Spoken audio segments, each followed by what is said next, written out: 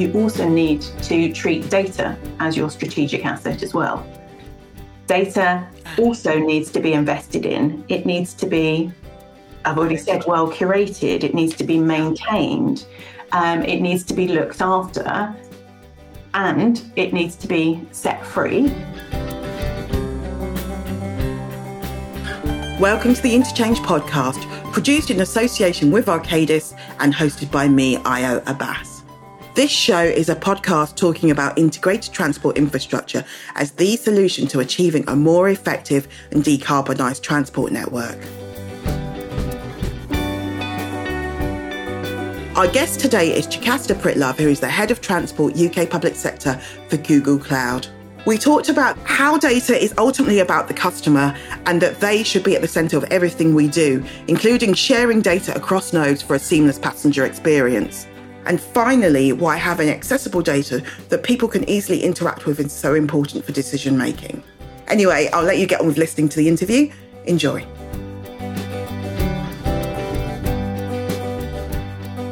Hi, Chacasta, and thanks so much for coming on to the Interchange podcast. Can you introduce yourself and your role at Google Cloud? Sure, and thanks for having me. So I work in our public sector team here at Google Cloud, and I look after the transport vertical. So I look after the Department for Transport. I look after all of the agencies within that, and I effectively stop when we kind of come to local transport and local government. And my colleagues cover that, and I work, obviously very closely with them to look at the whole transport ecosystem. I also work really closely with my colleagues in the enterprise side of our business who are looking after the private sector transport companies. So, the airlines and the airports and the coach companies and things like that. I'm going to ask a question, which is like a basic question, but how does Google Cloud impact those verticals? What's your impact and what's the connection?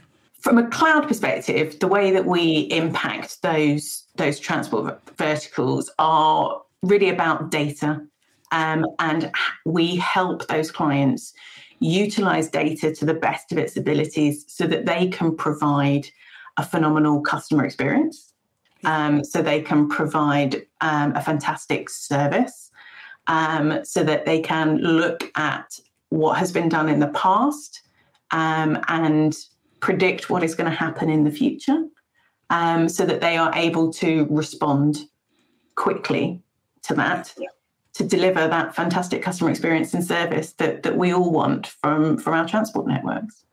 Which we certainly do, that's for sure. And I guess my follow-on question is, so what does integrated transport mean to you? What's your definition of it? And why do you think it's important? So I think, to me, it means building a transport infrastructure that puts the passenger and the freight users at the heart of every decision that's being made. What you want from an integrated transport infrastructure is to make everybody's journeys as seamless and as frictionless as possible.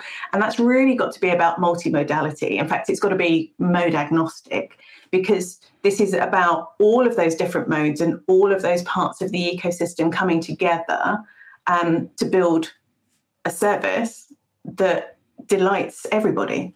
And that's one of the reasons why we got involved with Interchange, because we know that Interchange feels passionately about that, and so do we.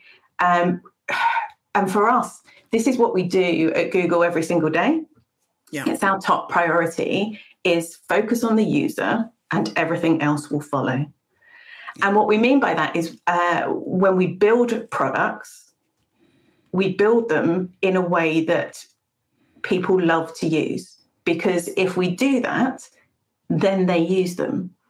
So we don't focus on our internal goals, or we don't focus on our own bottom line.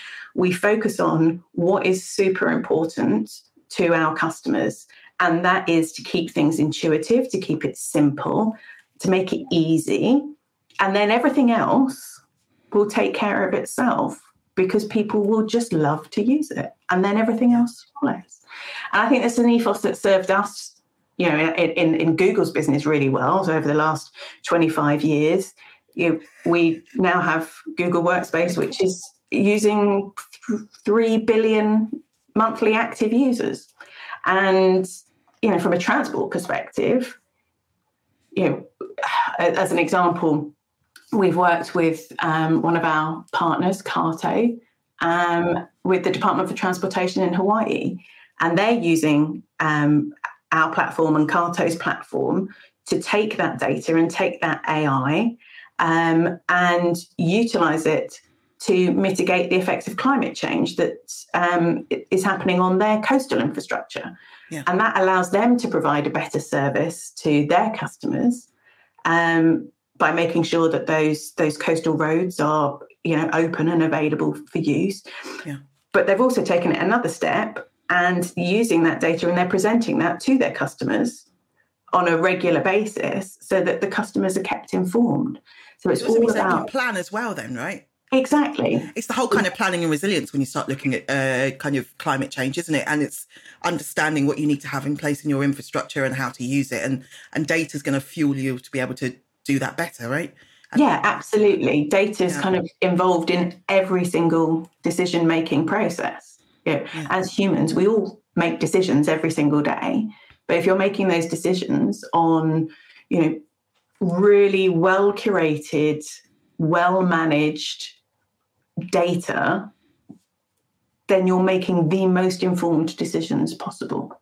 And that's what we are trying to do and trying to help our customers to do as well.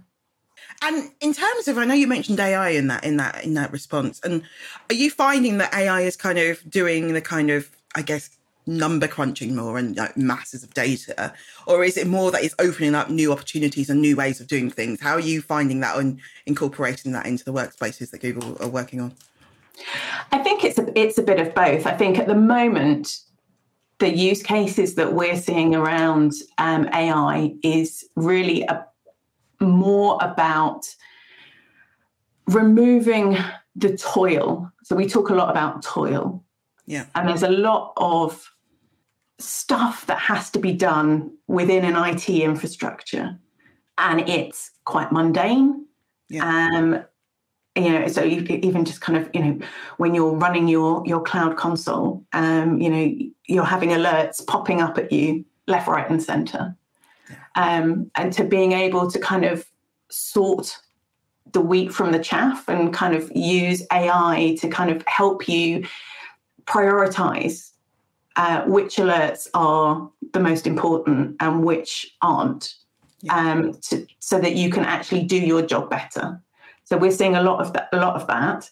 Obviously, with the advent of kind of generative AI that's exploded this year, we're seeing a lot of use cases around helping people to self-serve data. So when we talk about our modern data strategy, one of the pillars in there is data experience.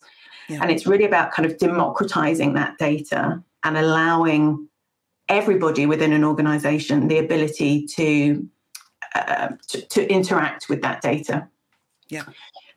Now, what large language models do is give you the ability to search that data in natural language. So I was talking to a team a few months back, and it is their job to kind of take all of this data, make sense of it, and then produce reports. Yeah. And they said that 25% of their time is spent on people having read a report, coming back to them and going, could you just tweak that slightly? And could you just show me it in this kind of way? Or that, yeah. That's really interesting, but I'd really like to see it this way. Yeah. Now, with generative AI, using those large language models, you can allow your users to search that data in natural language, literally just typing in, could you show me this, that, and the other? And then that data will be brought back to them. They don't have to have access to the underlying data, and you can stop them surfacing, PII information, for example, if that's included in the data. So you've got the ability to kind of determine what people can and can't see, but it stops that team having, it frees up 25% of that team's time by being able to allow the users to self-serve with that data. And actually that ends up getting them the data faster so that they can make the decisions faster. So it's just removing toil from the system. And I guess it's also giving people agency, right? It means that people can actually go in and actually take that data themselves, and you're more likely to use it in more decision making. Yeah. Precisely. And this is super, super important.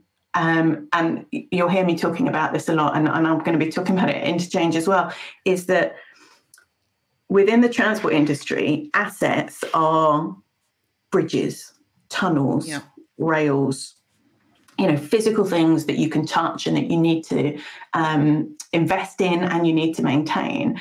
And my counter to that is, yes, absolutely they are, but you also need to treat data as your strategic asset as well. Data also needs to be invested in. It needs to be, I've already said, well curated. It needs to be maintained. It needs to be looked after, and it needs to be set free so that, as you've just said, people can use it whenever they need to. So that's a big thing for me at the moment, is trying to evangelize about the fact that data is an asset that is as important as all of the other assets within the transport infrastructure. I'm quite thought of it like that. No, it's such a great analogy as well, because you start to think of it in that way, and you're like, it needs investment. You need to look after it. It's all of that stuff, isn't it? It's exactly absolutely. And it's really interesting as well, because from a data perspective, the more data is used, the more valuable it becomes. And it's really important to have, and especially when you're talking about AI, it's super important to have a data platform that is robust, secure, and the data within it being well curated and well maintained. Because if you don't have that, it's garbage in and it's garbage out. Yeah. And that's only heightened by artificial intelligence, right? So, you've got to make sure that you're investing in that. And I guess in terms of data and integrated transport, what kind of barriers and blockers and what enablers do you see happening in the industry? What things do you think can make this work better? I mean, the obvious one is data sharing at the moment, especially across modes. So at the moment, the whole industry is kind of siloed in its thinking, and we all know it, and we all talk about it, and we all say, oh yeah, it's got to be broken down, and we've got to kind of all start coming together. But then everybody kind of goes back to their day job and goes, no, but I was going to say, but how can we make this happen, Chacasta? I think we're making really, really good strides, and I think what Rail Delivery Group are doing with the Rail Data Marketplace, I think is super interesting. And I think the ability to then allow, it's called the Rail Data Marketplace, right? But the information contained within that Rail Data Marketplace isn't just rail. Is super important to, to highways. It's super important to the airlines and to the into supply chain and logistics and all of that. So I think, but actually just having that marketplace there and serving that data up and giving it a place to sit, I think is phenomenal. And I think it's a really good first step. And I'd love to see the other modes kind of pulling all of that together as well. And I know that, that's what Davin's trying to do at National Highways, so that, everybody has a view of what is out there. We have a lot of data. Everybody kind of says, oh, Google, you've got all of this data, To be fair, not our data. Yeah. So there's that we have to deal with. But what we do is provide an awful lot of information through things like Ways for Cities. So that takes all of the Ways data and it aggregates it, anonymizes it, and it provides it to public sector entities free of charge with a 6-month history so that they can see what is happening in their areas.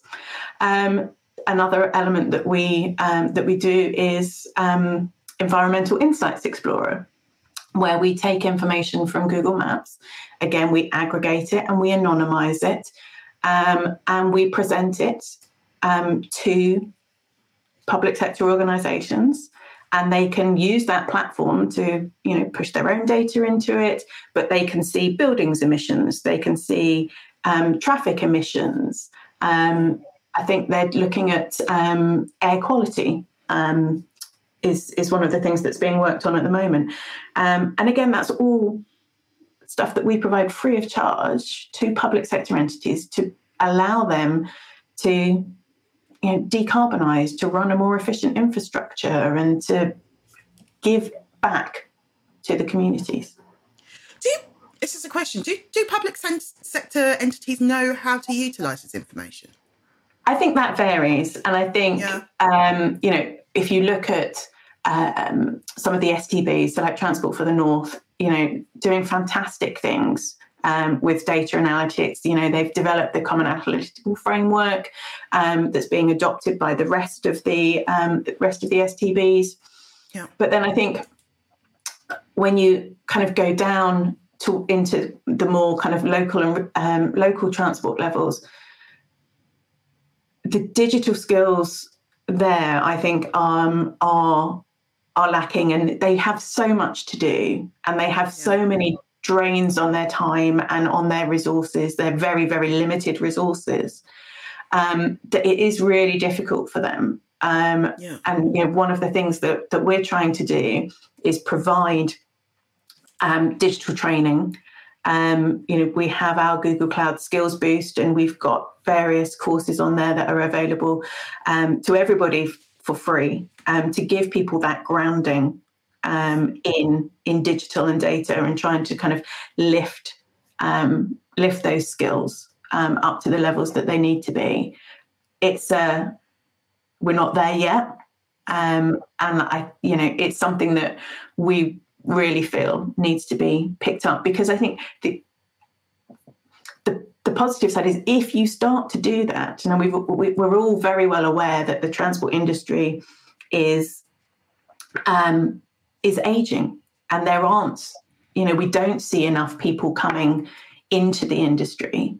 And I think if you can build an industry where you can point to the fact that you are using the most advanced data analytical skills, where you've got people, companies like, Google, working within that industry to draw people in and to encourage people to consider transport as a career choice, I think that's got to be a positive thing, right? So there are multiple things that need to be doing, and we're trying in our way to kind of to help that. Because that digital skills gap is across society, isn't it? It's huge. It's not just transport. No, and we've got all this data, and you're there going, but it's all there for the taking. But it's exactly the upskilling of what the opportunity is, isn't it? Because that's the thing, you're there going, we could really it's not necessarily just about kind of having those, hardcore digital coding skills, right? It's about understanding the impact that data can actually have on jobs where you wouldn't really necessarily think that data was that important. I've worked with clients where people will go out and kind of plot where an asset is, and they won't do it particularly accurately, because they can see the asset, they know where it is, and they know when they go back next time, it's going to be there again, right? So they're just like, well, it's just vaguely there. It's about there. But then actually not understanding the impact that then has on actually when somebody's looking at that digital representation and going, okay, so it's here. It's not precise. It's not precise enough. Yeah. So then that causes problems down the line. So, as an example, you take that latitude and longitude, that long, and you plot it on Google Maps, and it turns out that asset is, 10 10 meters away from where it actually is, that can cause real problems when you're trying to, do some predictive analytics on it or whatever. Yeah. So I guess it's those little things, isn't it? It's like actually, having preciseness does matter. And absolutely, having preciseness, having that ground source of truth. So and that goes back to having that really robust data platform where all of your data, you can trust it. And I think that's one of the big issues that we see in transport at the moment, is that people don't trust the data that's there. And, as I say, in some cases, probably quite rightly, when you're kind of, it might be there. So it does need to be a bit more robust across the piece. And in terms of, in your ideal world, I mean, how would you, if we were, say, looking forward to 2035 and we were looking at integrated transport infrastructure, what would that look like? From a user perspective, it would look like I could walk out of my door and I would be able to, I live near Winchester, so I would love to be able to walk out of my door, walk to the bus stop, be able to get a bus that will take me directly to the station, which will take me directly from Winchester into Waterloo, and then get me across to Victoria, so that I could go to my office and then come home again without me having to use my car. It would be great if I could, order a coffee so that it'd be waiting for me at the station when I get there, because it's really cold today. Or it would be really great if, something would pop up on my phone to say, by the way, there's been a bit of a problem. Your train's delayed. So we suggest you get this bus instead of the one that you're about to leave and get, so that I'm not standing at a bus stop for ages. It's really cold. I guess it takes all the thinking away from you, right? It kind of helps you. It kind of helps your life and helps you move around. It does. It should be. It should be effortless. Yeah. It shouldn't take me hours to search through all of the different ticketing options that I need to look at to get from Winchester to Manchester. And try and get, okay, so if I buy that one, am I allowed to use that train? Is that a peak train or off? I don't really understand that. That's a good point. The whole ticketing thing does need to be because we've got, it's so many separate systems that you're just there going, it doesn't work.